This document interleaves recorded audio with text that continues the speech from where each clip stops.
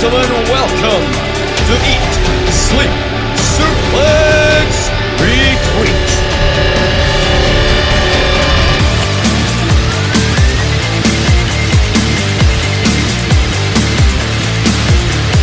Hello everybody and welcome to the latest episode of ESSR Central here on the Eat, Sleep, Suplex, Retweet podcast network. I'm your host this week, Stephen Wilson, and as usual here on the Central Show we're going to be going through all the news and goings on from the latest week in professional wrestling. But before we get on to that, just your usual bit of housekeeping from us at the podcast. You can get us on all forms of social media: Facebook, Twitter, Instagram, at Suplex Retweet. You can subscribe to us if this is your first time listening on any good podcasting site. Just search for Eat, Sleep, Suplex, Retweet, where we've got so much great content now going on, and not just the Central Show but our revamped feature shows, which we used to do every Thursday, now on a Tuesday. The latest one, hosted by David Campbell, is on authority figures in wrestling, and if you know David Campbell, he is the ultimate epitome of authority in his own head. And speaking of David Campbell, he hosts one of our YouTube shows as well, The Conspiracy Theory, where you can catch him trying to justify his crazy ideas about wrestling. As well as Quiz Showdown, we've got another one of that coming up soon in the next few weeks, so keep an eye out on that on our YouTube channel. Now, joining me today to talk about the world of professional wrestling, this man claims to know every single member of Retribution, but unless it's revealed to be Farouk, Headbagger Bosch, Kelly, Ryan Shamrock and Bart Gunn, I don't think he's going to get any lucky anytime soon. It's Alan McLucas, everyone.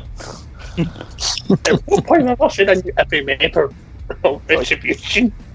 And two, you don't know them all the time. I'm just saying, I know one. You're convinced about one, which we'll talk about a bit later on, but... Have you not seen the picture that eyes don't lie? Well, you can try and justify it to the listeners later on, Alan, but it definitely won't be Headbagger Mosh. I can tell you that for sure. If it's Headbagger Mosh, I'll bet my house on it. You don't have a head. I know I don't right now. It's, I'm in a limbo. I'm in a limbo period right now. I'm between. Our next panellist, over the last few months of lockdown, has filled his room with so much Kleenex he could clean a house. But that's actually just since they announced the G1 Climax lineup. He's been that excited about it. It's Grant McRobbie, everyone. How do you know what's going on in my room? This is getting a bit terrifying here. The walls have eyes, man. Putting the climax in G1 Climax. Oh, Jesus. And rounding off our panel, it's like a bad smell. You just can't get it away no matter how much you try. His opinions just make you churn. Oh, wait a minute. Oh, I've got the wrong McLeod. It's not Ross. Oh, right, sorry. Scratch that. Scott's here, everybody. And since you plugged it earlier on, that is the reigning, defending Quiz Showdown champion, by the way. So Yes. respect on that name, thank you very much. Yeah, but you went the first, are you? Doesn't matter how it's the first, what matters is I have it now. But you'll always be remembered for losing the first. I have no memory of that.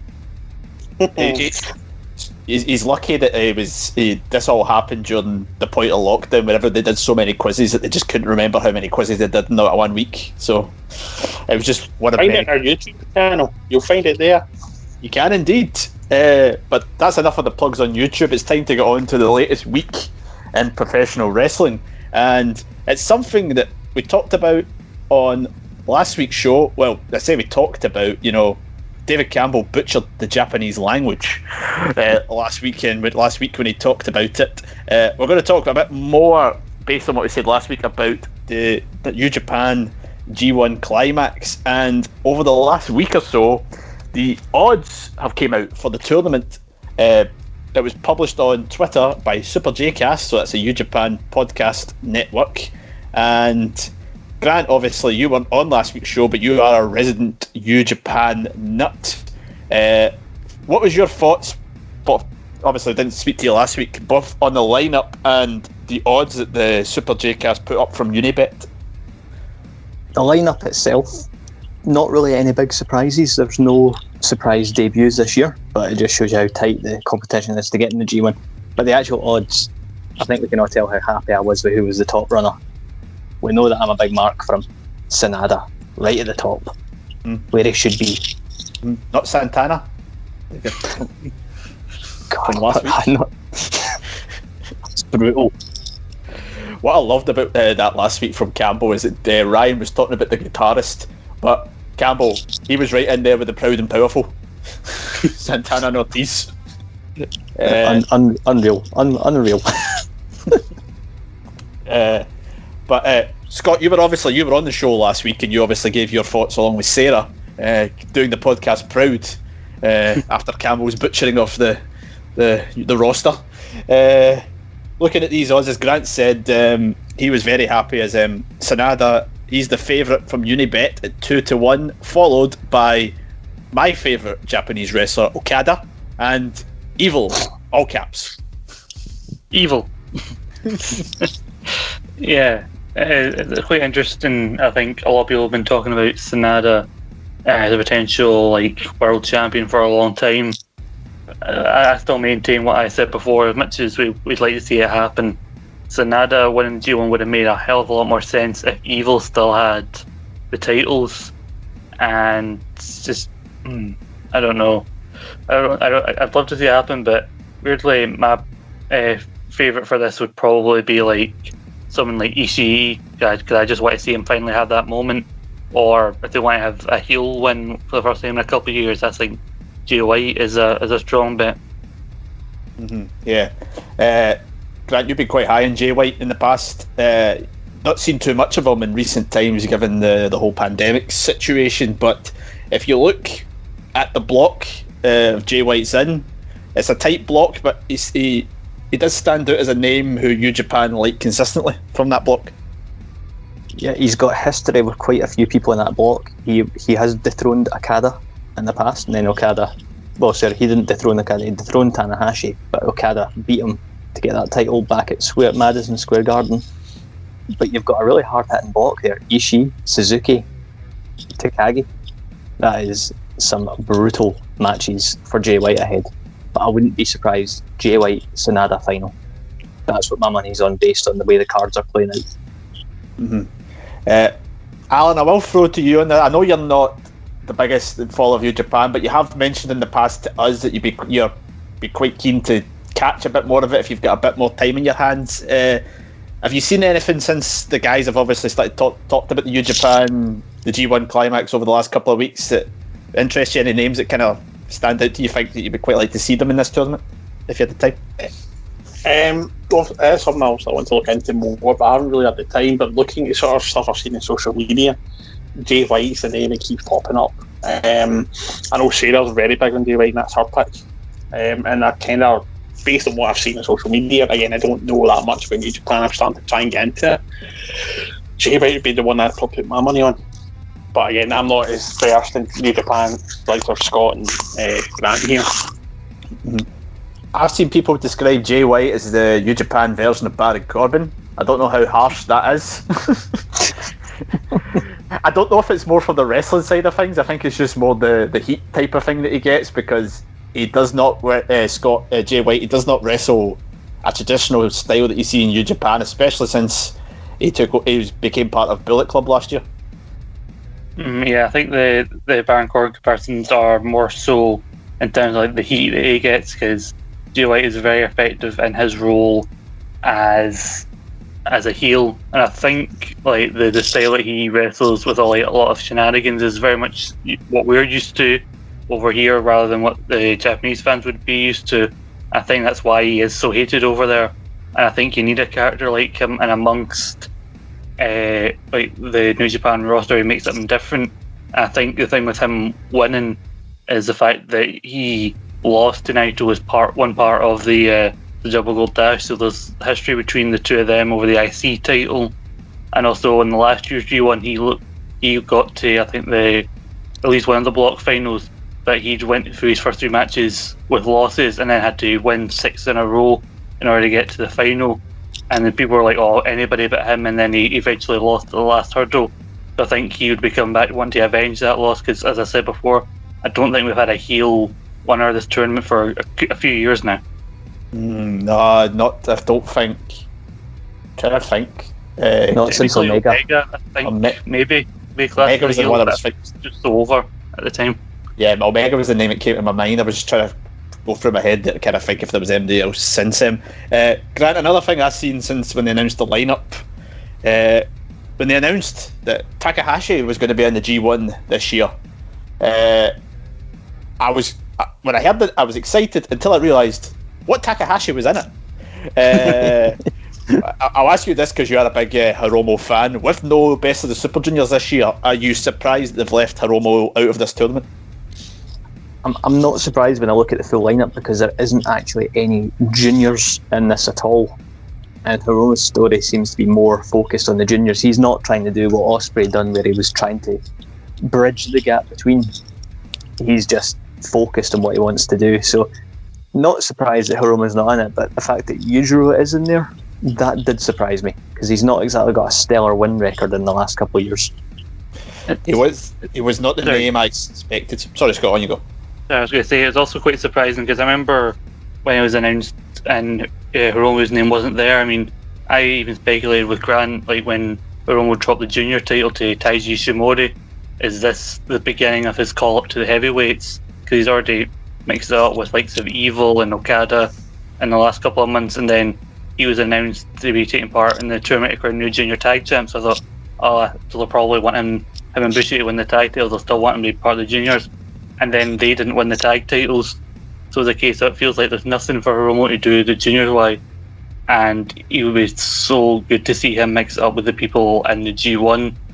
And yet you've got people like you said, Yujiro, and as much as they've tried to rebuild him as a credible contender, give him his first title, Yoshihashi, they just look like guys that are in there basically to take mostly losses. Yeah, it'll be interesting how this goes with it, over the next few weeks. It's a fast and it's a frantic tournament, the G1. Grant, Scott, obviously the two of you, the hosts of our East Meets West show, we cover New Japan and Japan in general in a lot more detail. What coverage, just as a cheap plug here, what's your coverage have you got planned for the tournament over the next few weeks? I think we probably won't be able to do a full breakdown of the G1 until after it's concluded, which I think is on the 17th or 18th of October, because it sounds also us getting schedules together, and plus when you look at the breakdown of dates for the tournament, there's not that much of a gap between certain days, like maybe 1-2 days max. So the idea of getting the show recorded and uploaded and then not making what we say seem out of date by the time people get a chance to listen to it. So we're going to do our best once the tournament's actually concluded to try and summarise a month's worth of wrestling, which is not an easy task. 19 shows in just about 30 days. It's an unreal schedule. If you want to get into New Japan like Alan does, the G1's probably your best time to do it because it's so frantic, it's such a great display of the top stars, and it's definitely something I would recommend. Speaking of tournaments, Grant, just before we came on the show, you said to the rest of us that New Japan have got another tournament planned. Yes, they have confirmed the Lions Break Crown Tournament, which will be taking part as part of their New Japan Strong brand from America, which is on every Friday. Great thing about these shows is that they are nice and sort of short compared to their main shows. They're only about an hour long, but they've got essentially the plan is that they'll have 4 first round matchups are going to take place pretty much next week. Then the semi-finals on the 1st of October and finals on the 8th of October. It's all young lions, so the style of wrestling you'll get is less flashy. It's more basics and fundamentals. These are guys that are going to eventually, the plan would be big names in the future, and it's going to be an interesting because a few guys I've not even really seen myself, because LA Dojo guys. Yeah, I didn't see anything before the show came on. I didn't really have the time to look into it. Have they announced names? I take it in? Yeah, we've got 8 names that confirmed. We have Danny Limelight, Barrett Brown, Adrian Quest, Blake Christian, Logan Regal, the DKC, Jordan Clearwater, and Clark Connors. I think Scott made the comment that Clark Connors looks like Hangman Page's younger brother. He does. Clark Connors and Blake Christian are the 2 names that stand out to me on that list, just from listening to the names. The full brackets are up as well, so it's on the website. I wouldn't be surprised if those 2 are your final. Because Connors, I think, is especially a favourite because I think out of everybody on that list that you read out, he's the one that's had more exposure in New Japan so far, whereas some of the other guys are still fairly new.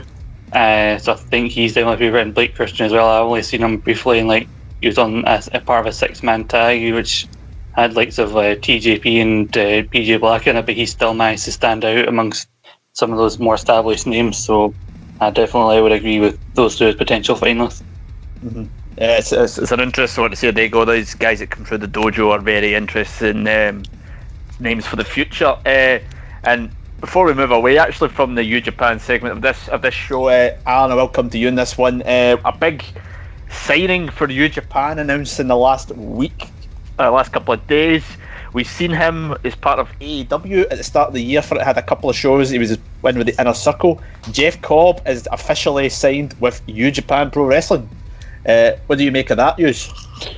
Big signing. I'm actually quite a fan of Jeff Cobb. I've seen him obviously here in Glasgow for Shug's House Party. It's a shame he never really got off to a big start in AEW, but I think he'll do quite well there. I'm not obviously 100% on the style of New Japan, but what clips I've seen, there seems to be a lot of grappling moves around it, and Jeff Cobb is just perfect for that, in my opinion. If that is going to be the style, it's going to be there. So I think it's a big name, and also he's a former Olympian, and he is renowned within the wrestling community, so it's a big coup for him. Grant Cobb, last year and probably this year as well, he's one of those steady hands in the G1 lineup. Yeah, I mean this isn't his first rodeo with New Japan, so he's definitely well suited for the tournament. In fact, it was him that had the match with Ospreay back at, was it Madison Square Garden last year? They had the ROH TV title. Yeah. So Cobb he moves fast. He's a big hitter. This is his second entry into the G1 and his second consecutive year. So I'm expecting he could actually be quite a solid pick in the A block as well to spoil a few parties. I mean, Scott, I'll go back to you on this one. Are you surprised that Jeff Cobb never actually didn't see much of from his AEW run? I mean, there's a lot of talk that he kind of used the AEW stuff as leverage with New Japan to kind of get the contract going, but would you like to have seen more of him in AEW? Obviously, the pandemic probably took a lot of that away. Yeah, I think there's probably a chance that Jeff Cobb could have got lost in the shuffle in AEW, because we have a lot of guys who are athletic but are also powerhouses, like some Brian Cage, Lance Archer, Luchasaurus, and Cobb is similar to those guys in that he can throw you about, but he can also do standing moonsaults. And I think he's probably wanted to wrestle in New Japan more regular for a while. They clearly like him. They've put the Never title on him very briefly a couple of times. So it's good to see that he's finally signed an actual contract. He's been teasing signing with a major promotion for a while. I don't think many people would have suspected it would have been New Japan. And while you've got your power-based guys in New Japan, there's not many people in New Japan like Jeff Cobb. So I think he's wanting to go to a place where he'll stand out more, and I think that's probably the best place for that. Yeah, it'd be interesting to see. I'd love to see him do decent in the G1 this year, but it's a very good signing for New Japan. I think he fits the bill in there very, very well, and hopefully he does well in the coming months. So good luck to Jeff Cobb. Moving on now, we've got lots of news this week to kind of cover. When I was going through my notes and stuff, there was tons of stuff going on. One of the things that stood out to me from a wrestling point of view, one that many would take a bit of pleasure in, given what we maybe saw over the course of the year so far, Vince McMahon is out of the Forbes 400 richest Americans. Vince McMahon is got a total wealth of $1.8 billion. Yes, just $1.8 billion, but not enough to get him in the top 400 wealthiest Americans. Scott, I will go back to you on this one. Given what WWE done over the pandemic in terms of releasing wrestlers and backstage hands, is there a bit of karma to this that Vince has lost out on a bit of wealth here? Jesus, $1.8 billion, the poor sod. However will he survive? My heart bleeds for him. I think a lot of the thing with the WWE is I've heard reports that they were meant to be still doing quite well financially despite releasing so many people and despite the pandemic. But I think the case of this of Vince and WWE, in a case losing money, part of it I think has to do with the pandemic, and that obviously a big part of WWE's income is from live attendance, and they've not had that since like March of this year. And also Vince lost quite a lot of money in the XFL as well, so you got to take that into consideration as well. XFL now owned by The Rock. What a bloody year we've had. Who'd have predicted that? This time last year. Unbloody believable. Grant, one of the big things that's stood out as well from this Forbes 400 list, we've got Vince obviously with his 1.8 billion wealth. Coming in with a 7.8 billion wealth is Tony Khan's dad, Shahid. Yeah, I mean, like 7.8 billion. Like, you know, I'm not going to complain at that. And I think you can see when if you were to try and compare the two as wrestling owners, yeah, Vince has got more experience and things like that, so he's going to be making more money. But then Tony's dad does have the Jacksonville Jaguars and the mighty, prestigious Fulham Football Club. Fulham, who lost 3-0 to Arsenal on the opening weekend of the Premier League, you know. Bounce up and down. Fulham the way they're going at the moment. Yeah, but I think you're right there. People would see that and instantly go, yes, AEW over WWE. But as you've said there, he's got so much other business interests other than wrestling. Yeah, it's just like he's got so much more going on than what Vince does. Had the XFL taken off, maybe that might have changed Vince's fortunes a bit. But I ain't gonna bleed my heart out for a bunch of folk with billions. The Billionaires Club, the basic ones, like we've seen in WCW one time, or the Millionaires Club. I can't remember exactly what it was. Alan, obviously I mentioned that starting thing about what happened in WWE in the summer with the cuts of the roster, cuts of the backstage talent, and also this week, reported by PW Insider, we had more staff cuts in WWE, mostly backstage and producers who were released as part of that, and office staff with that one. But some of the names that stood out were Sarah Stock, who used to wrestle in TNA as she was Rosita. I can't remember, Sarita, one of the two of them. Not the one that was Zelina Vega. Mike Rotunda, better known as IRS. And after a 35-year tender with the company, Gerald Briscoe is no longer a staff member at WWE. What's your thoughts? I think they've done the dirty on Briscoe, because Briscoe really stayed put and helped stabilise and keep a lot of superstars when the Monday Night Wars were going. I think that's personally really poor taste. I've not really read much more into why the others. I mean, the IRS one, the only one I can think of is unless there's maybe conflict potentially with his sons. I don't know, maybe favouritism or anything like that. Could be something like that, I don't know.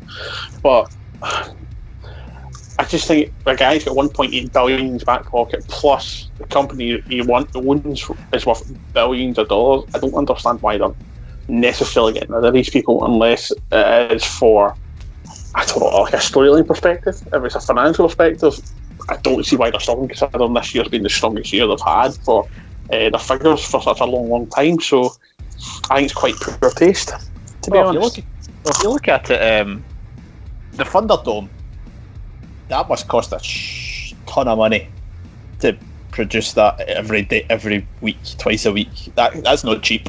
You know, the amount of production that goes into that. No, definitely not. But at the same time, though, you've got this multi-billion-dollar contract with Fox, one show a week. Other shows are getting good ratings as well. They've got good money coming in from that. The fact that the store is selling their products hand over fist just now, like replica titles are selling out faster than they ever have. There's t-shirts on demand. There's a massive waiting list. So I don't really understand where they're losing money. Yes, I'm not disputing the front. I don't want to be it's not going to be expensive. However, they are making money in every avenue. So for me, I just think it's poor taste. Whether or not Vince is just fed up with him and he just wants rid of him. But I just think the Briscoe one is really poor taste. I'm quite shocked at that one. It's an interesting one. It's a hard to kind of point where they could be going. It may just be they want to cut a lot of backstage guys. They just don't really need as many of them anymore, especially with the current pandemic situation. They don't have as many hands on the shows. You know, there's not many backstage producers. So obviously Gerald Briscoe, legend of the business, you know, King of the Ring 2000, evening gown match for the hardcore title. Match of the year that pay-per-view, 100%. It wasn't the main event, Ross. It was Briscoe Patterson. I'm going to say that till the day I die.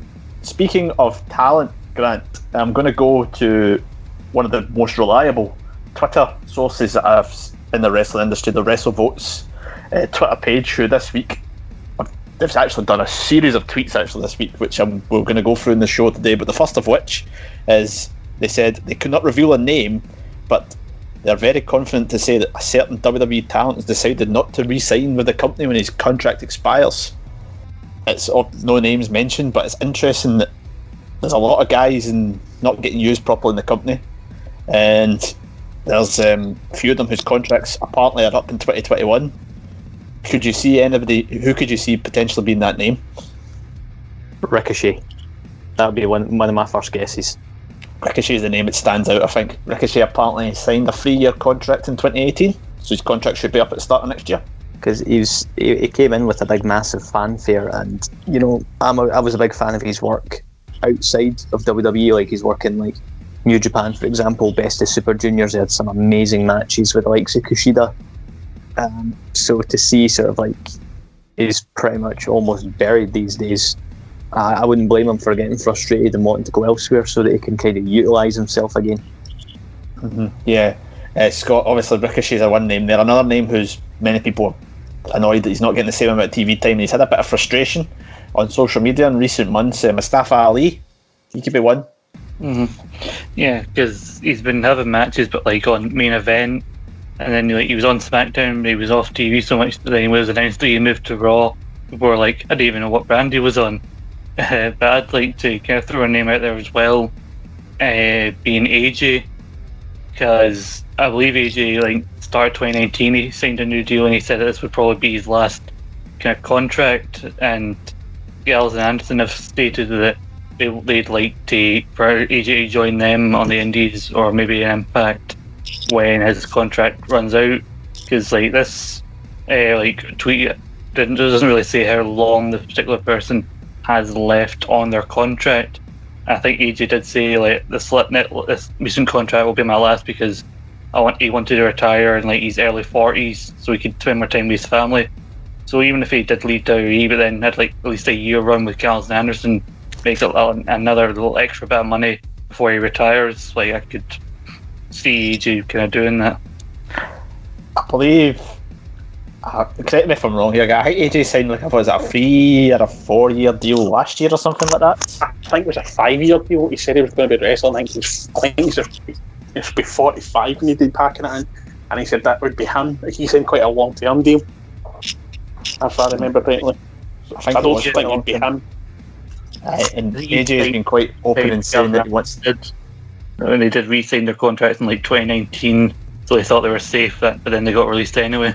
They won't release AJ though. AJ's too big a name to release that type of stuff. And AJ's been quite vocal in the past as saying that he wants to be like a scout in WWE, but obviously that was before.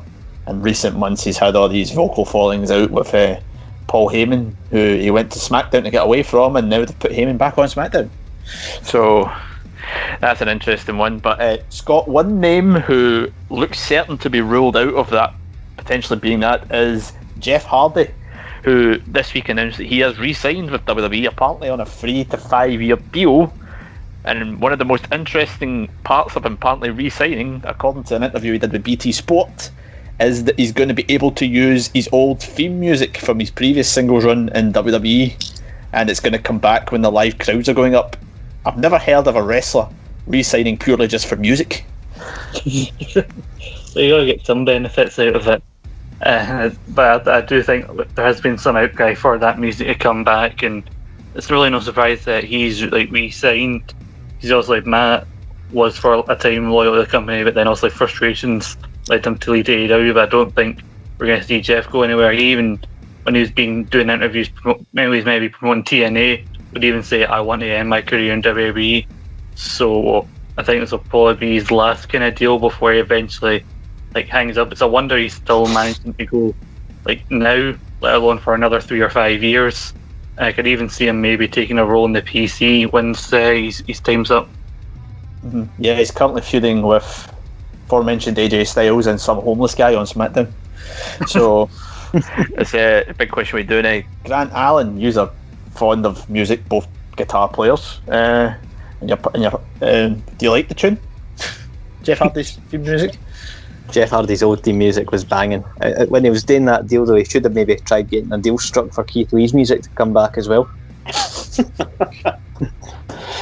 I'm a Grant that one. It's a good tune, but it does show he's got a bit of power. I don't know maybe he's used the leverage of Matt being in AEW to help him, but also shows what the company think of him as well, to put that in their deal to make sure that if they got to pay for the rights to do it, then if for whatever reason, then they'll do it.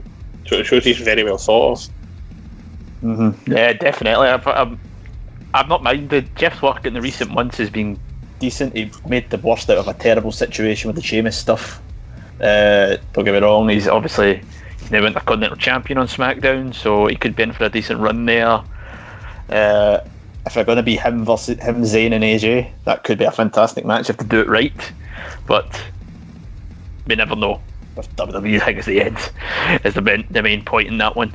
And related to the kind of SmackDown brand of things, I'm not sure if it's a SmackDown exclusive pay-per-view, Alan, but WWE, according to Wrestler Observer, they've changed the date of the Hell in a Cell pay-per-view. It was originally meant to be the 1st of November, and it's now been moved to the 25th of October.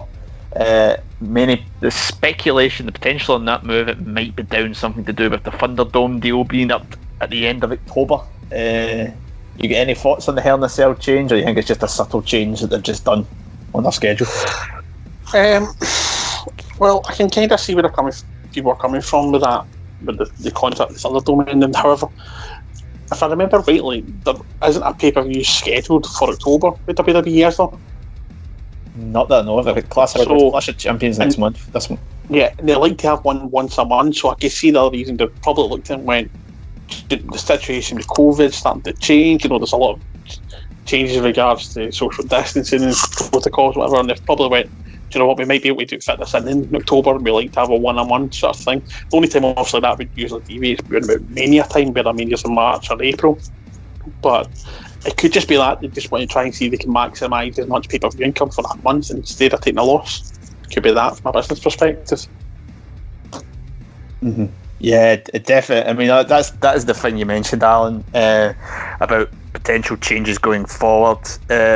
Scott, the talk is WWE are trying to figure out what to do after the Thunderdome. They're hoping that they could be able to run Raw and SmackDown in outdoor locations from November onwards. So again, it might just be that they want to, as Alan said, it could be they want to maximise the profits, or they might just want to go into November with a fresh slate. Obviously, because with the Thunderdome stuff, they started just before SmackDown, just before SummerSlam, and they kind of had the TV starting, but it could have started on the pay-per-view. So maybe if they start the Raw as a fresh slate after Hell in a Cell, that could be this idea they're going for.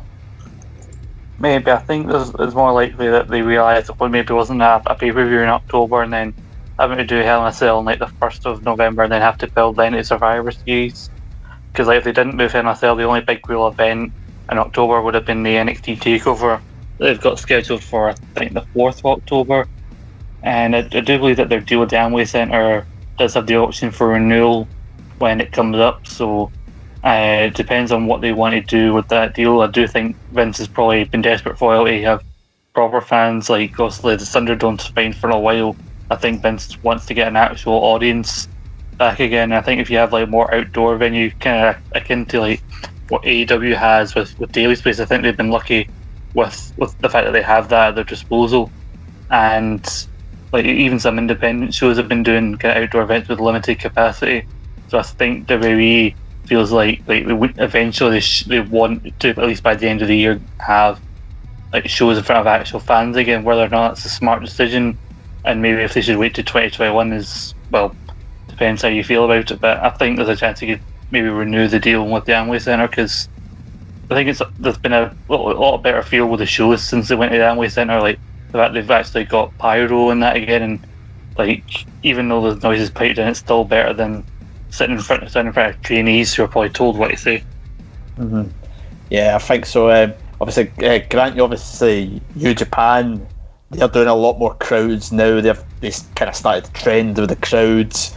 We've seen with AEW, they're doing these sort of bubble type things where you have you've got your own kind of section with your own, group of 6 or however many the state allows. As I said, the WWE are thinking about outdoor venues. We've seen that in recent weeks in various. Seen it last weekend actually for wrestling, which we'll talk about later on the show. Also, WWE they're looking at all these options as well. Obviously, because we've got the Rumble coming up and Survivor Series. Based on all these other events that you've seen, what do you think WWE should do based on your watching of it? I mean, obviously the Thunderdome stuff is all that kind of crowd stuff, but and we've seen it in UK TV in recent weeks with Britain's Got Talent doing the exact same thing, doing that on a WWE. What do you think they should kind of do when this kind of Amway contract runs out? I mean, personally, I'm still sort of sceptical in America of them having sort of masses of fans. I know that sounds almost a little bit hypocritical because I watched New Japan put on a stadium show just a couple of weeks back, but based on the sort of difference in their rates for like the coronavirus and that, I just think WWE's best bet would be, if they can afford to get an outdoor place and copy the AEW model, by all means go for it. But even with AEW doing it, I'm still very sceptical in having people around. Really, I still feel it's too much a risk, and even in the UK we've got shows starting up as soon as this weekend here. I'm not a big fan of that. What show is that running again? I'm trying to remember what it was. It's not TNT, is it? Future Shock's meant to be this weekend, if I remember correctly. And TNT's the end of October, and I'm still not fully sold on them having shows here, both for the coronavirus aspect with us spiking again, and also the speaking out stuff. It's still a little bit too soon for me, in my opinion. Yeah, I mean, in terms of America, I'm just kind of looking at their figures for the COVID stuff now. It's going down. It's on a downward trend, which is good across the country there. But obviously, this year I think you need to kind of take things a bit. You need to kind of watch what you're doing a bit. Thing. I mean, we saw what could have happened at All Out with the fan and John Moxley. Obviously, Moxley's came out and said he didn't want no fan touching him during this whole pandemic. But I think, as Scott said, Alan, with the Thunderdome, the way they've kind of got it, it builds a bit of atmosphere to it. I mean, I mentioned Britain's Got Talent did it. It seems that they've got some sort of atmosphere. So if it keeps staff safe and allows them to run shows still, then why not extend it till the end of the year? Yeah, absolutely. And also, when you look at it, you kind of forget sometimes that it's screens behind the performers. It does kind of almost feel like the closest thing. Yeah, it's the closest thing, obviously, to having a live audience. And it looks the part, it sounds the part, and I totally agree with that. It's far too shouldn't be bringing anything back with the crowds in it. I see what AEW's doing, but I just, considering how bad Florida has been, I wouldn't have brought fans back in this year. Their setup without the fans was perfect to me. But WWE's done with the Thunderdome worked really, really well, and I don't see a reason why not to do it unless this maybe thinking maybe we need to charge to have fans on the screens, but then that's probably going to potentially backfire, and that's probably why they're really pushing to try and get fans actually into venues. I think it's a bad decision all round, because I think if the worst happens and there's an outbreak and it affects the performers, the safety, the security staff, the fans, then WWE are going to lose money regardless. So I just think it's a bad move. Personally, I think from my point of view, 2020 just don't take the chance. 2021 you start looking at, you could probably get away with starting to try and think about options, because you'd hope by then things are going to tail off a bit, but I think 2020 just play it safe and go with the Thunderdome and just do what you can, you know. Yeah. if they are financially stable, as many reports say, then they don't really need it. You know, apart of the house shows that they were running over the last few years have been hemorrhaging money. So if they're not running them, they just need to pay for talent and pay for production. Saves them a ton. There we go. We're talking about WWE again, and in the Thunderdome, we had obviously 2 shows this week to talk about. There's no NXT for us to talk about this week. As it's going to be tonight as opposed to the last couple of weeks where it was on Tuesday. Does your brother know it's on Wednesday, Scott? I think so. He's checked his list. So we had Raw and SmackDown in the last couple of weeks, and there's an interesting direction, Scott. We'll go into you in this one in terms of the WWE title scene, where we had Drew McIntyre versus Keith Lee, and according to a lot of rumours, the potential plan over the next couple of months is to turn Keith Lee heel and to have him feud with Drew McIntyre over the title. They've kind of obviously experimented with this on Raw. What was your thoughts on that? Okay, I liked the interaction between Keith and Drew, and that they're being friends, but also Drew's a bit more serious because also the titles in the mix, and like it feels like they really do need to have at least a title shot for Keith at some point in the next couple of months, because you can't like tease, oh, he may or may not fight Drew if he wins this match if Randy can't compete. Like even doing a triple threat match, I think would be even a big opportunity for Keith, because he came in and like basically beat the number 1 contender for the title clean in his first big match. So he definitely needs like an opportunity in the main event scene, because you can look at him, he probably has all the attributes that Vince would want, and like a monster heel, and like the whole idea of asking everyone to bask in his glory, when you really think about it, is a heel like gimmick. I'm pretty sure it started as a heel thing for Keith Lee, so I can see why you'd want to do that. And also I think he's so like, for a big guy, so eloquently spoken when he cuts his promos. I think Keith would be able to sell it really well, as much as some people out there might think, oh, I can't boo Keith Lee. I think Keith Lee is so talented, you'll find yourself suddenly realising, like, I actually hate Keith Lee now. You can't hate Keith It's like when I turned Brian in like 2018. You can't hate Keith. I think they've kind of started grant, as you say, a way they could potentially get people to hate Keith Lee by changing his music. Oh god, yeah, like the music change, because you guys know I don't really watch Raw and SmackDown. I've kind of went off WWE's main product for quite a while, but I followed NXT, was loving Keith's NXT stuff.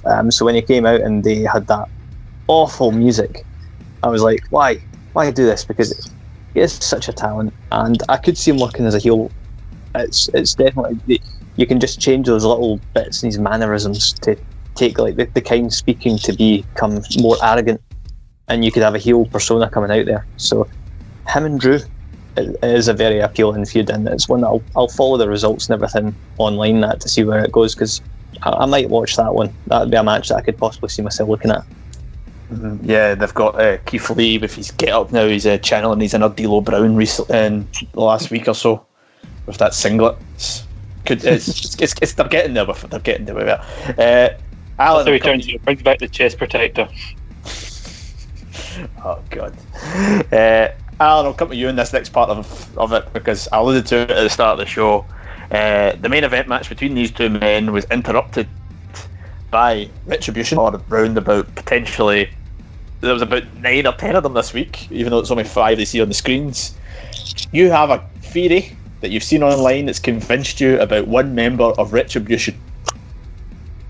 Yes, I put it in our group chat that the Miz is a member.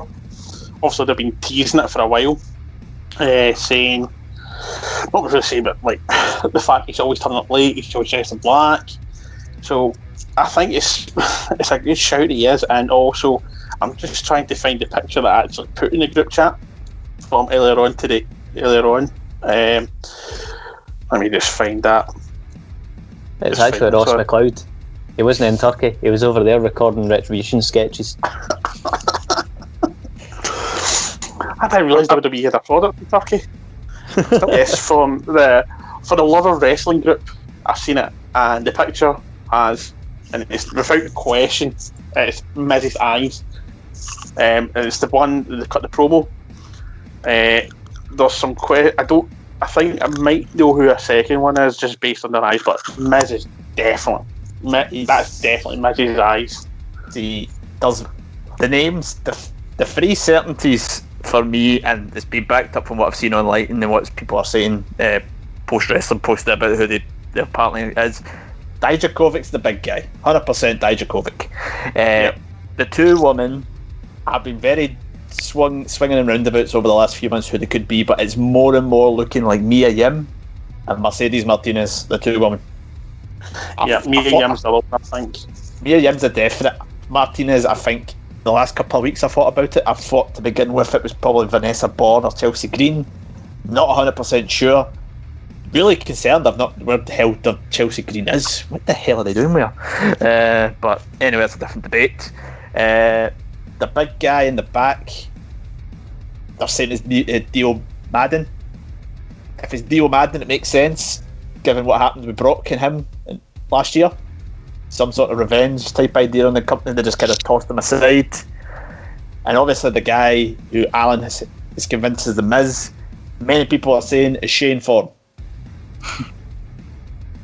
Somebody else who's been rumoured heavily randomly, I think he was under the hood 1 week, I don't know if he'll actually be revealed, is Mojo Rawley, and I think he was even in part of the big brawl this week on Raw because he happened to be standing so close to the camera, so the mic picked up what was clearly his voice, and that's the issue with a lot of these people from Retribution, is that their voices are quite distinct. Like Dijakovic, as much as they try to distort it, it's obviously him when you see the promos. The most recent backstage promo, I think it was clear that whoever the woman that was talking was probably Martinez.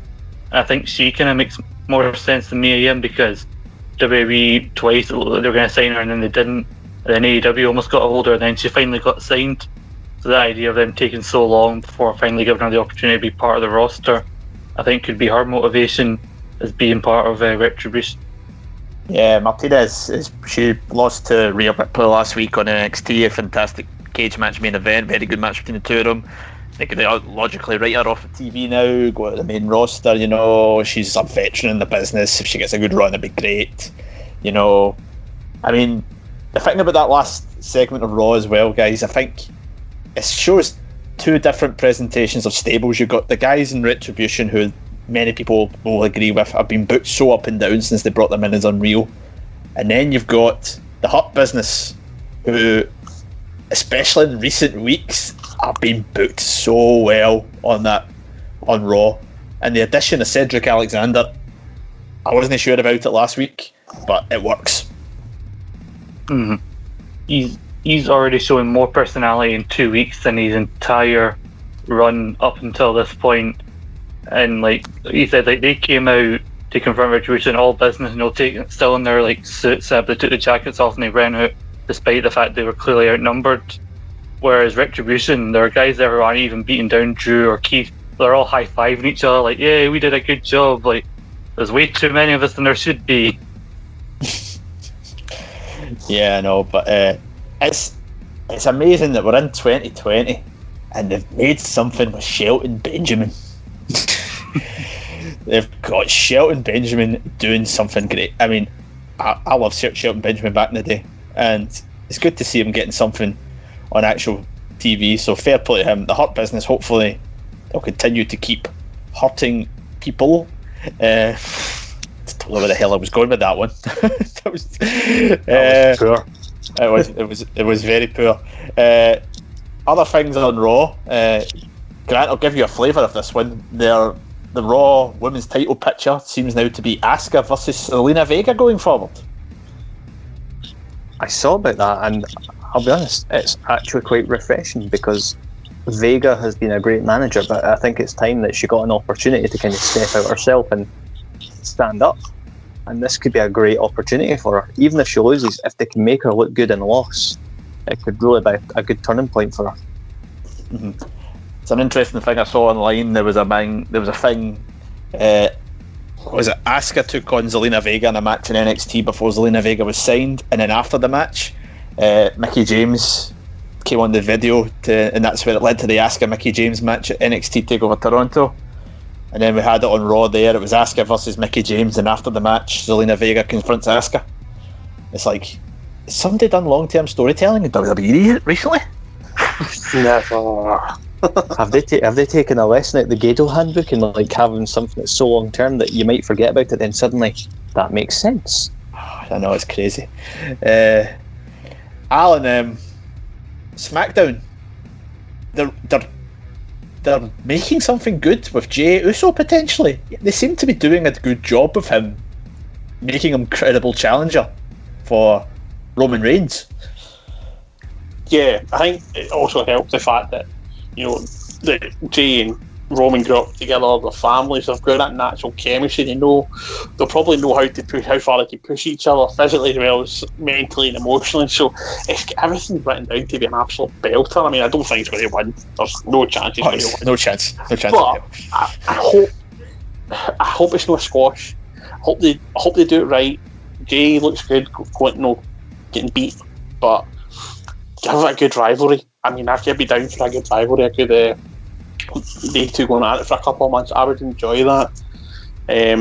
But you know, we know Roman's not dropped the title to him, and probably Roman isn't going to drop the title for some time. But it is going to have me intrigued, and because of I think their natural chemistry, I think we're possibly going to get an absolute stellar match out of it. Yeah, Scott, we know how you feel about the Usos.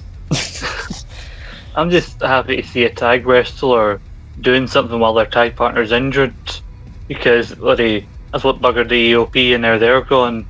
And that seems to happen a lot with tag wrestlers, like it happened with Revival.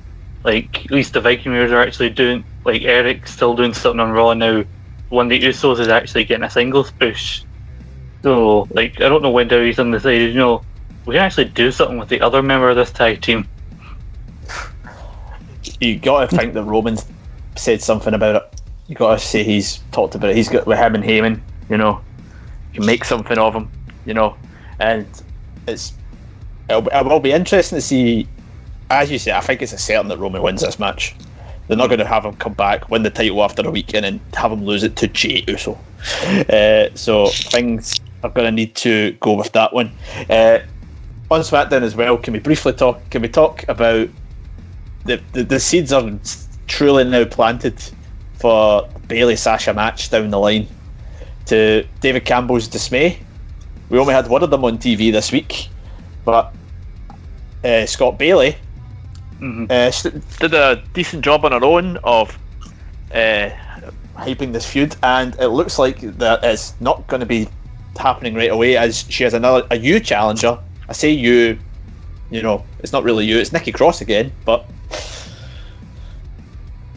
I think they've advertised like a Sasha return SmackDown this week, and I'm hoping it's a case of like it looks like it's Sasha, but it's really Bayley like dressing up or getting someone to impersonate Sasha, because I think they can really keep her off TV if they want to take this all the way to Mania, and they should keep Sasha off TV, because also like the whole putting a chair around her and then stamping on it.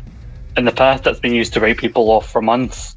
I think the fear I've seen some people say online since that Mandalorian trailer came out, Sasha appears in, are they going to rush her back to TV because she's got this major acting role, which I think I could see them doing. I think if they actually left Sasha off and have her come back to win like the Rumble to then earn the right to face Bayley, I think like if you could actually even have Nikki Cross beat Bayley, and then like the last couple of months of 2020 have her trade the belt back and forth with Nikki Cross, so even though Nikki Cross will eventually lose the belt back, you've actually done something with her, because like she's had a couple opportunities right now, and you can only like lose so many times before people like, why do they keep giving this person opportunities? Like, so when they had Humberto Carrillo challenge AJ for the US title like 20 times, and then a further 10 against Andrade. And now he's nowhere to be seen. He's gone. I don't know where he's went. Retribution, probably. I don't know. He'll probably like he was sticking up for Rey Mysterio at one point, and then they realised that Rey's family would do a better job of looking credible at helping him than his than this professional wrestler who idolises him. You know, Bob and Rey's wife swings a mean kendo stick. Oh, she would love life, you know.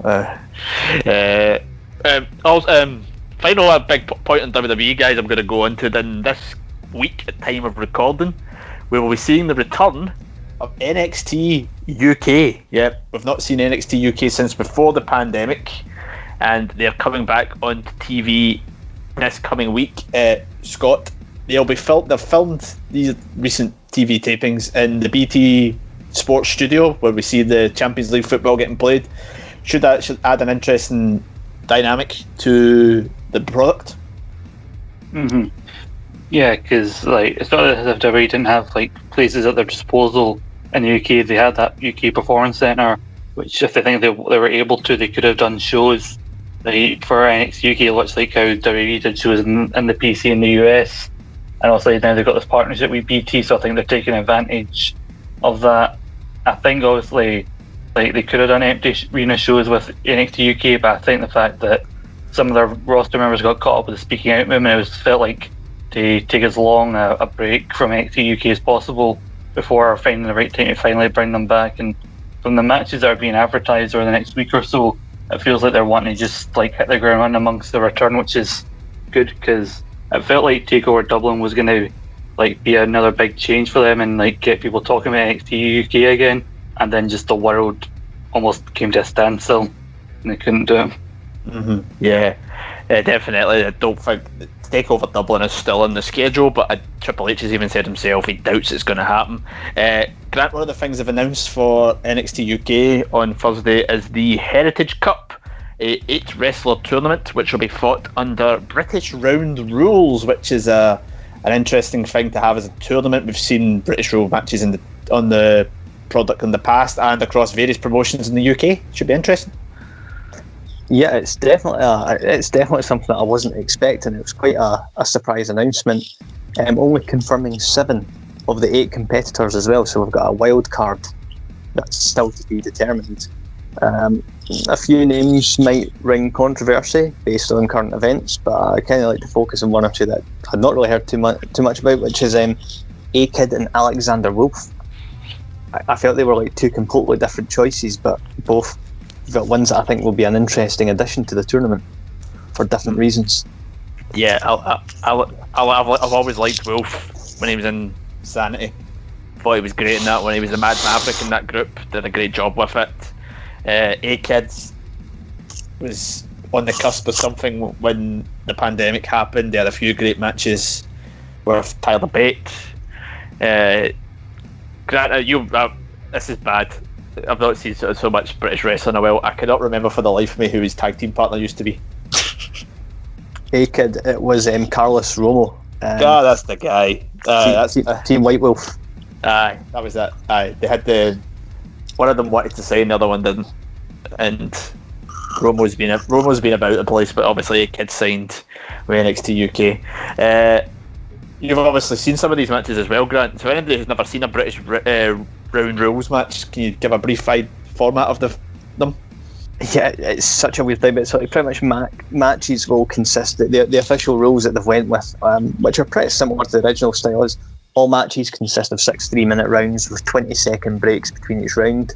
The falls can be won by pinfall submission, because all matches are 2 out of 3 falls as well.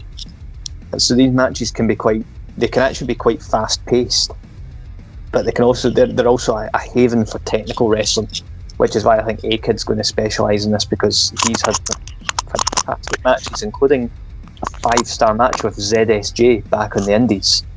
So he's very impressive, and this is definitely something that it's going to go one of 2 ways. People are either going to love these matches or they're going to hate them. I don't see there being any middle ground with it, because they are very, very Marmite in their style.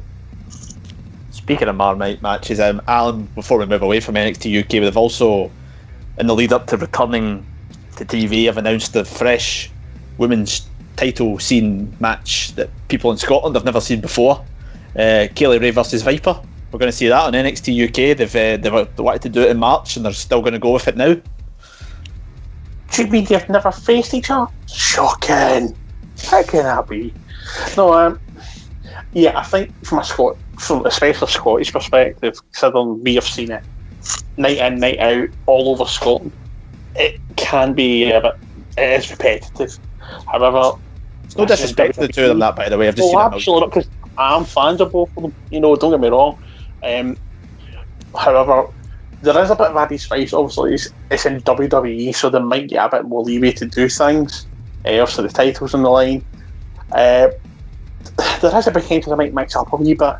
I mean, they've obviously tried to avoid each other since the Queen's Insanity match. Feeling more than 11. Or was it 11, wasn't it? The high show. I think so. Right. Yeah, so they've kind of avoided each other. Since then, however, I just hope this isn't going to be a long, dragged out feud. So if it is, I think it's going to lose people. However, if it's just going to be the one match, if they throw caution to the wind, it could be an absolute belter because they do know how to perform each other. They are best friends, obviously, in real life. And when they do put their mind to it, they do put on a cracking match. So if it's going to be a one-off, I'd be quite happy to watch it again. But if it's going to be a feud, I'm probably going to lose interest in it pretty quickly. Yeah, we'll see how it goes. But say that's NXT UK. That's returning Thursday nights now.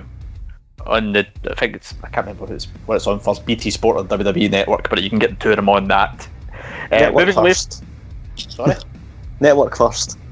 I keep forgetting. It's been that long since it's been on. Just trying to get back into the swing of things. Moving away from the WWE scene, now we're going to go to AEW. It's been a good week actually for AEW. Actually, Alan, I'll go back to you on this one. Their post, first of all, All Out, the pay-per-view got a good buy rate of about 100,000 buys, which is decent for a pay-per-view in the current times. But the post All Out Dynamite, with obviously got to take into consideration as well, no competition from NXT last Wednesday, but 1.02 million viewers for Dynamite last week. All Out did a great job. I think All Out, pretty much everyone sort of agreed it's probably the poorest pay-per-view to date. However, it has obviously set up a lot of new fresh stories and so forth.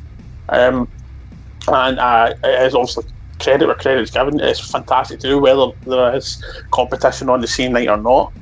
That is a really good thing to do. So it also shows that what their storytelling, the way they're writing, the performances, everything's coming together, and it shows that how good a product it actually is. So credit to them, and I think WWE will be getting kind of worried, especially with NXT seen as the rival to it.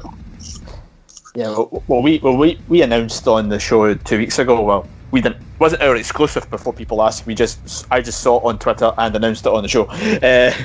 NXT are considering apparently moving to Tuesday nights. So NXT ratings have been quite good with Super Tuesday. They've not been over the 1 million mark, but they've been about 800,000 each, which compared to what they were against AEW, sometimes they weren't great.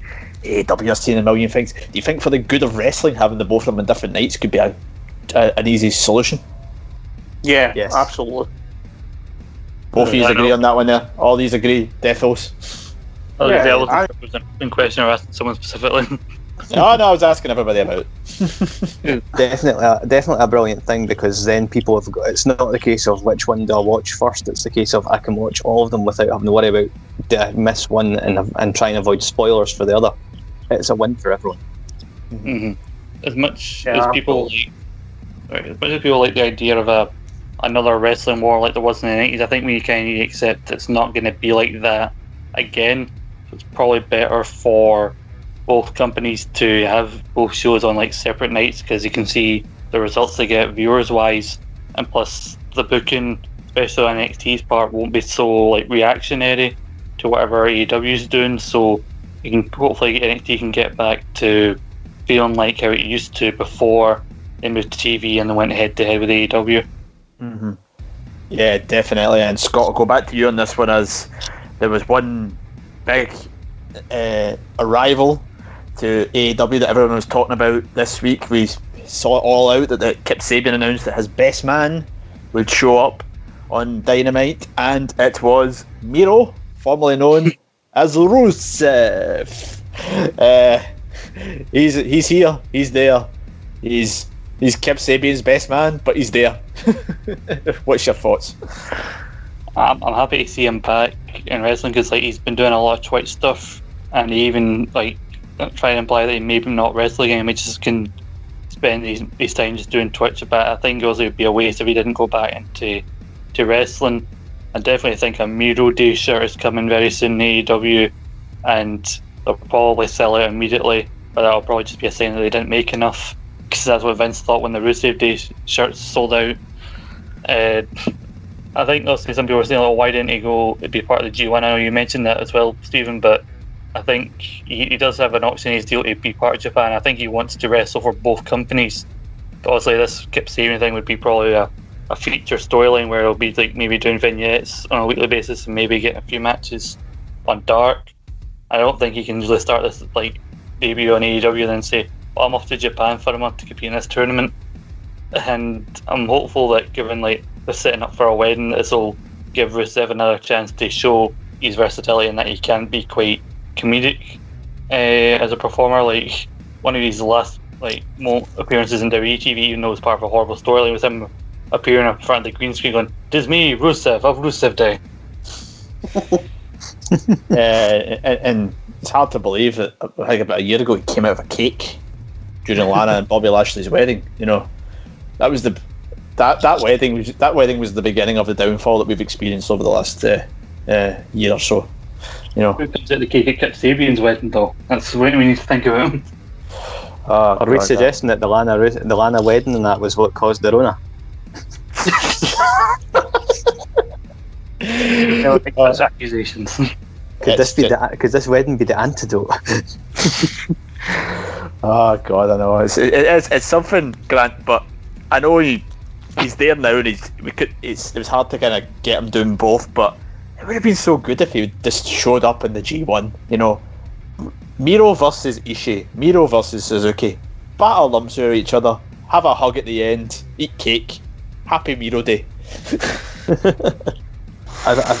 I think as well, I mean, everyone's talked about how great it is with Miro being there. I think it's great for Kip Sabian, the rub that he's going to get from that, because Sabian's already getting a lot of popularity, but pairing him with Miro, that could really propel him, that could put a rocket on him. So I'm looking forward to seeing how it goes. I'm excited for it. Alan, I was made to eat my hat last week on Twitter because before the AEW came out, I went online and said, no way are they debuting him with Kip Sabian, and they debuted him with Kip Sabian.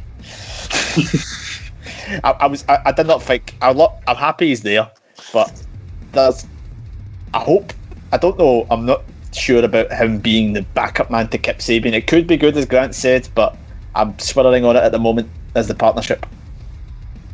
Yeah, I mean, I think they're going to do the whole wedding thing again, where I think he's going to screw them over. I think Miro was a heel, but pretty badass. I mean, he was a really good heel when he first came into WWE with the Rusev, and when he was undefeated streak. And if they do something like that, I can see it really, really working. But obviously, I think the humour aspect was really, really good with the Lana thing. I mean, yes, it wasn't as enjoyable, that storyline, but he made it bearable, where he's antics and stuff, and he's so charismatic. I mean, that's a top guy. That's a future world champion, and I hope AEW don't ruin him like WWE did. Take the opportunity and run with him. I mean, for my money, give him the title, get him to go over Moxley. That'd be great.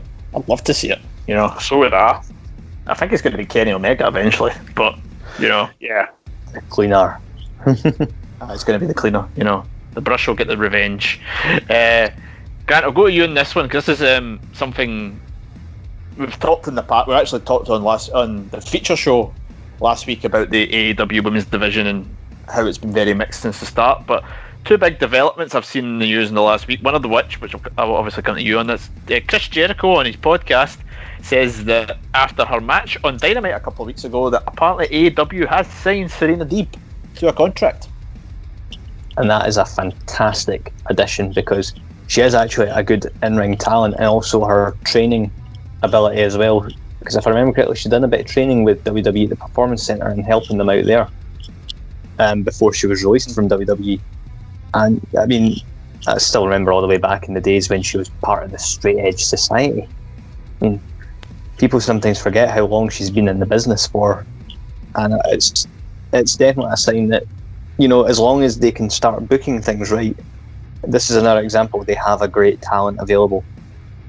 use them right, make this work. They've got the talent. If they can shape it right, they could have one of the best, if not the best, women's division around. Mm-hmm. Yeah, Alan, we have mentioned this one. They've got the tools. As Grant said, they've got the tools there. They've got some great talents in there. We've had the likes of Kara Shearer's obviously the champion. Chris Statlander, when she comes back, she could be a big star. You know, Britt Baker, Big Swole. You know, Diamante.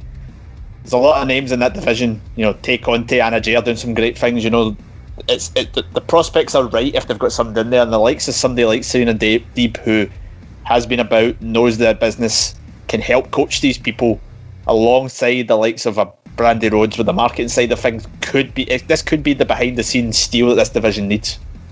Absolutely. I mean, I think we've all previously spoken, you know, publicly and privately.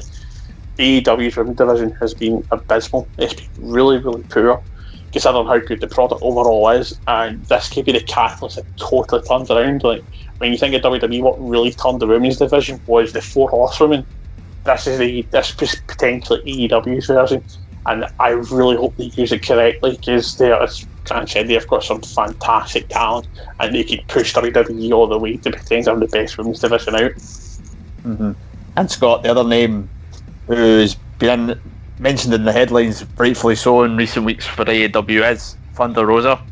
Brian Alvarez from Wrestling Observer says that she's apparently working a per date deal with the company, and obviously she's going to be on Dynamite. That's going to be on tonight as of time of recording. So do you think we mentioned the Can's 7.8 billion fortune? Do you think Tony should just open the checkbook and just go, right, how much Thunder? How much Rosa? I'll give you whatever you want. Get over here and help our women's division out. Well, I'd definitely love that, but I think it's the case of, like, he's probably still got some sort of deal worked out with the NWA, still being the champion, and I think it's been a major opportunity being part of the NWA for us. I don't think she'd want to do that. I do like the idea of, like, Ivelisse getting this title show against her, because as I said on the feature show, like, this tag tournament, yeah, you're bringing some new people, but, like, other than a random trophy that we didn't see again, what are you getting from winning this tournament? So at least Ivelisse is one of the winners of that, is getting something from that. I see this as kind of being like when you got to see the AAA title being defended by Kenny Omega on Dynamite. It's like AEW's not afraid to acknowledge other, like, promotions, and I definitely would like to see more Thunder Rosa if, like, eventually drops the title on the NWA. But then again, being used, even when we talked about NWA, her and, like, Allysin Kay were really holding that division up. So, like, yeah, she can go and bolster the AEW women's division, but when NWA start back up again, what does that mean for their women's division? I know it's interesting. It could go either way, but I would love to see more of her there. I would equally love to see them use a lot more of the women that they've got on the roster. They look like they're going to do something with Anna Jay and Brandy Rhodes, but that means more Brandy Rhodes wrestling. So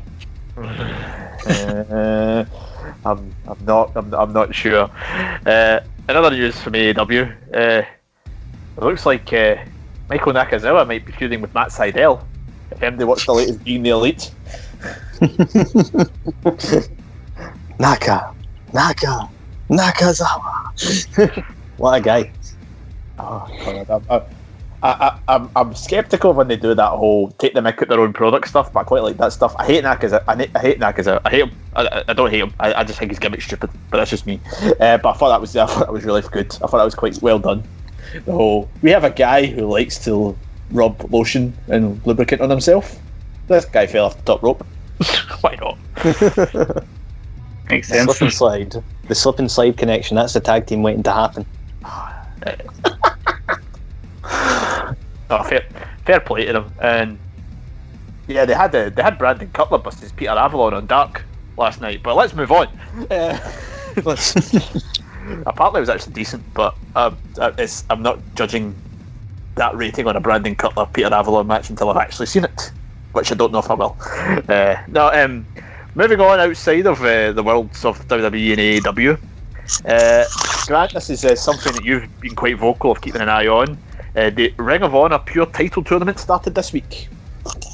Yes, and I am absolutely buzzing for this one because this title has not been around for about 14 years, but when it was around for the brief couple of years it's only got 7 title holders, but it's a pretty prestigious one.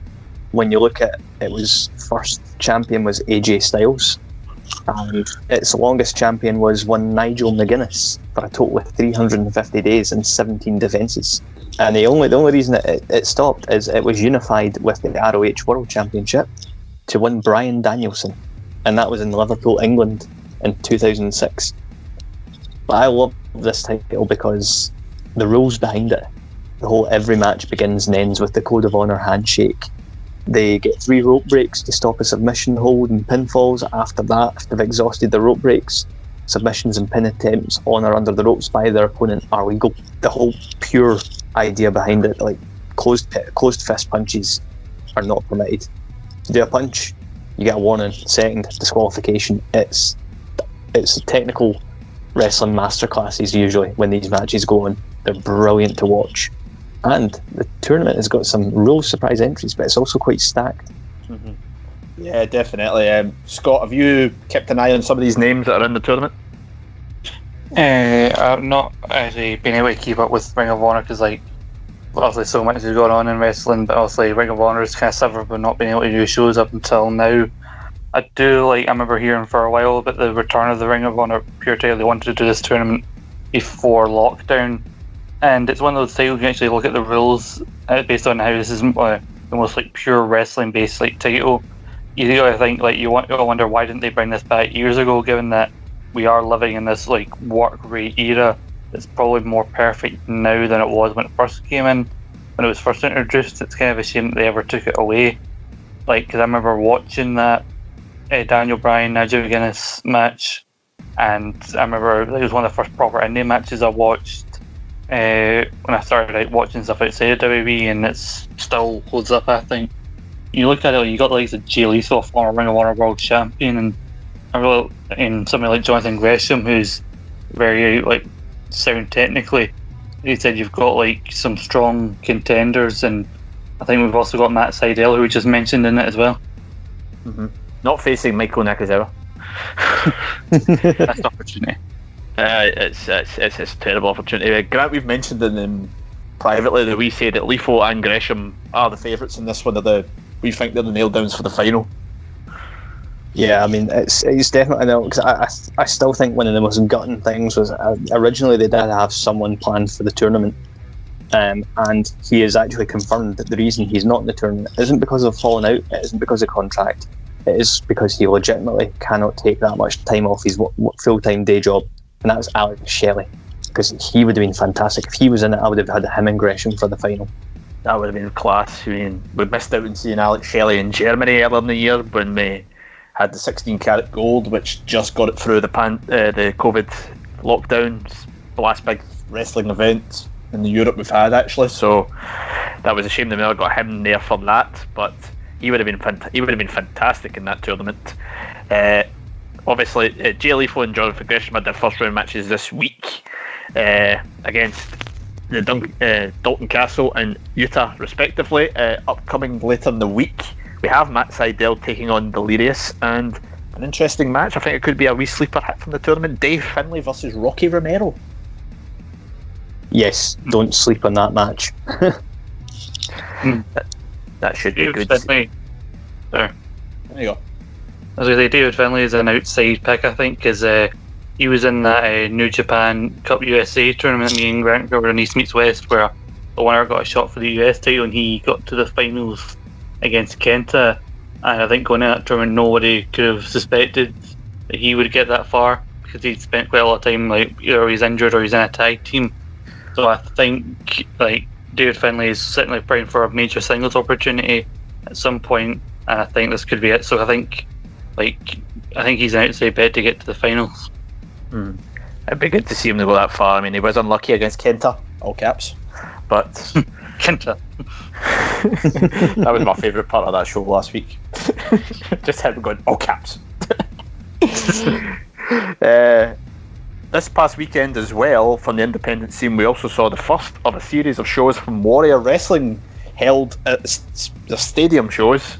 I'm surprised not many other independents have had the chance to do it. A lot of them probably didn't want to take the risk, but no, Warrior Wrestling headed it their first of 3, I believe, weekender shows, headlined by Kylie Ray of Impact Wrestling taking on, having her first match since pre-lockdown, Tessa Blanchard.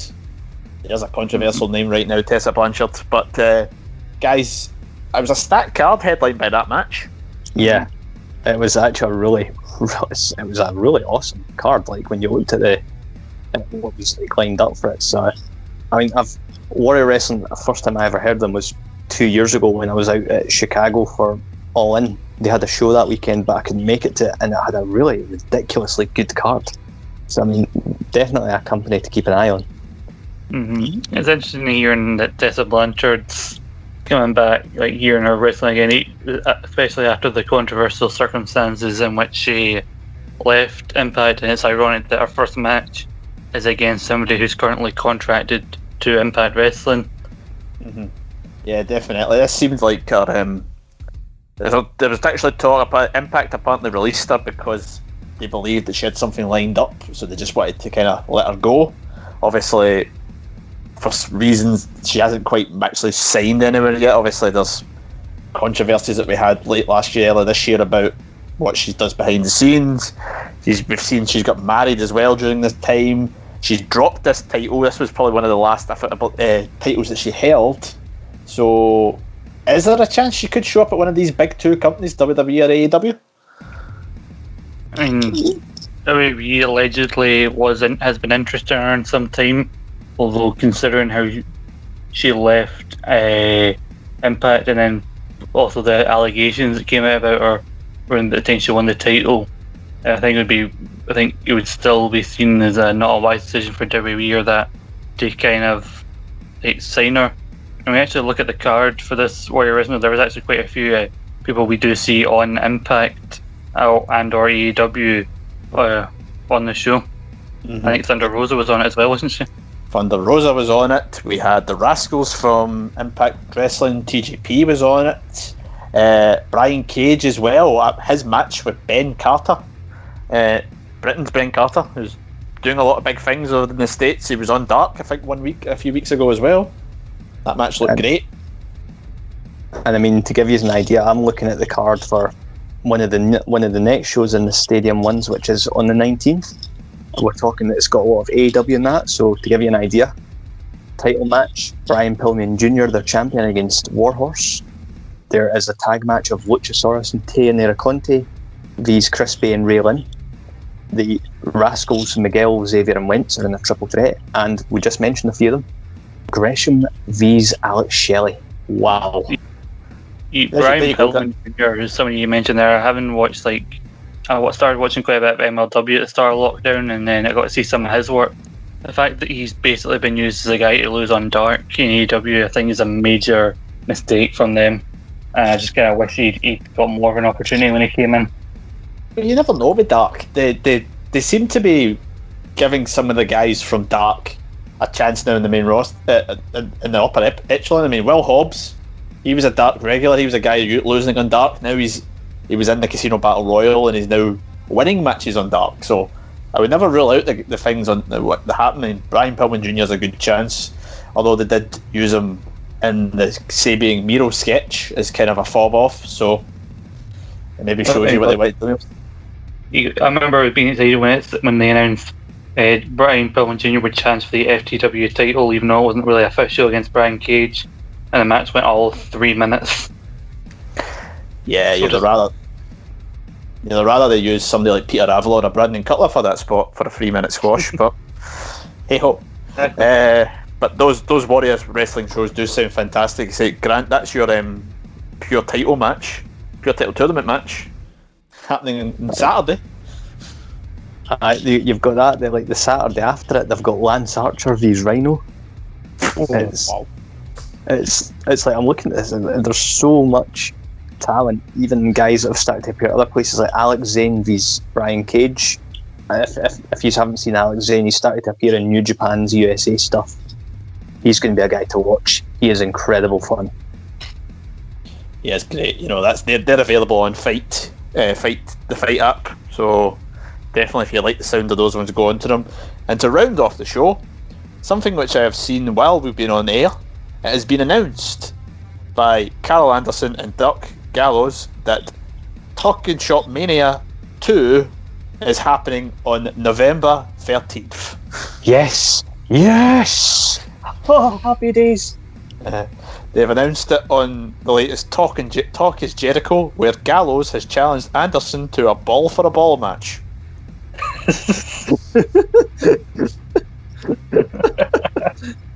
Oh my god, I need to see it. I don't know if either of you has watched Talking Shopomania, but the first one was so ridiculously funny. It was unreal. And they had Teddy Long on it, so that's all Quacker needs to watch it. Yes, Teddy Long got a good bit of praise on our feature show this week. Yeah, ball for a ball, you know. We've had eye for the eye this year. I think the direct quote is Friday, November 13th, Talking Shopomania 2. I'm announcing it live on Talk is Jericho. I'm coming for you too bad. It ain't going to be an eye for an eye. It's going to be a ball for a ball match. Bury me alive. I'm going to rip your effing nutsack off. Please tell me this is on Twitter. What you need to send me. I need to find this out. This is just brilliant. This is gold. I've just seen the link getting posted about it online. And on that note, there's one other story I was going to briefly mention. I've seen it like earlier today. Time recording episode about Impact. They announced officially their main event for Bound for Glory, which happened on October 24th. Will be Eric Young defending the world title against Rich Swann, whose career he tried to end after Slammiversary. It's an interesting way to go with that one, you know. Rich Swann's always been a talented guy. Obviously had the reasons he get let go from WWE but he's done well at Impact over the last couple of years, and Eric Young's came back like a house on fire. So it's an interesting way to go with it, to go on with day two. It wouldn't be the main event I would have thought they would have went with this time last year, but hey ho, I didn't think anything what we've got this year's would have happened. Yeah, I think it just goes down to the story of told since Slammiversary, especially the heel work of Eric Young and like him attacking Rich Swann after Rich Swann teased he was going to have to retire. I think it's a credit to the work he's done since he left WWE with Rich Swann, and that even before he got let go, his kind of ceiling was probably going to be the cruiserweight division, whereas here he's now a contender for their top title at their biggest show of the year. And he could potentially win it. That'd be something, you know. I could definitely. Eric Young doesn't need the belt. I'd definitely be interested, but you forget Bound for Glory's happening, you know. Yeah, it's the 24th of October. It's happening. Oh, not long away at all. And Impact also this week apparently have offered big money for Deonna Purrazzo to sign with them full time, as opposed to the deal that she's on now. So a lot of great stuff coming out of Impact Wrestling, and a lot of great stuff coming out of wrestling in the last week, because we went through an awful lot on this week's edition of ESSR Central. So much going on, and you say every week now, every Thursday you can listen to us go through the latest news, rumours, talking points, ball for ball matches here on this show. So this is the first time you've listened to ESSR Central. With this and our previous two ESSR Central shows are available on our podcast platform. Just search for us, Eat Sleep Suplex Retweet. We're on Spotify, Anchor, iTunes, all good podcasting sites. You can also find us on social media, Facebook, Twitter, Instagram, where you can see all the chat from us and everything that's going on. So we've got so much stuff going on the podcast, not just ESSR Central. We've got ESSR Feature, which is our show going through various different topics from wrestling past, even wrestling present, wrestling future, as well as our other content going on, including Saturday Draft Live every Saturday, and shows such as East Meets West with Grant and Scott going through New Japan. You'll hear more from them in a few weeks' time. Well, the G1's in the full swing of it, so plenty of stuff going on from us at the podcast. So next week we got next week's ESSR Central, as well as our next one from the feature show, which I can't remember off the top of my head. I'm just going to quickly check before we go off the show. It's one-time WWE champions. It's going to be on the feature platform on Tuesday, and that will be followed by myself hosting a look back at NXT TakeOver Respect 5 years on from the show, and then at the start of October we'll be looking back on 1 year of SmackDown on Fox. But from this week, here at ESSR Central. I'd like to thank my panel, first Scott McLeod. Thank you very much. New quiz showdown out this week as well. Yes, absolutely. Grant McRobbie, thank you. Thanks for having me on, and maybe this weekend in Rocket League we can make it a ball for a ball match on that. As long as Hockney loses. And Alan, thank you very much. I have been Stephen Wilson, and we will all see you next week. Listen, cunts, I don't care what the fuck you think you're doing, whatever you think is more important with your life, you honking bag of tips. You know what you should be doing? You should be going online, you should be subscribing, you should be listening to the back catalogue of Eat, Sleep, Suplex, Retweet, whatever the fuck you're doing, that's what you should be doing. I don't care if it's your mum's birthday, I don't care if she's feeling contractions, get on it right now.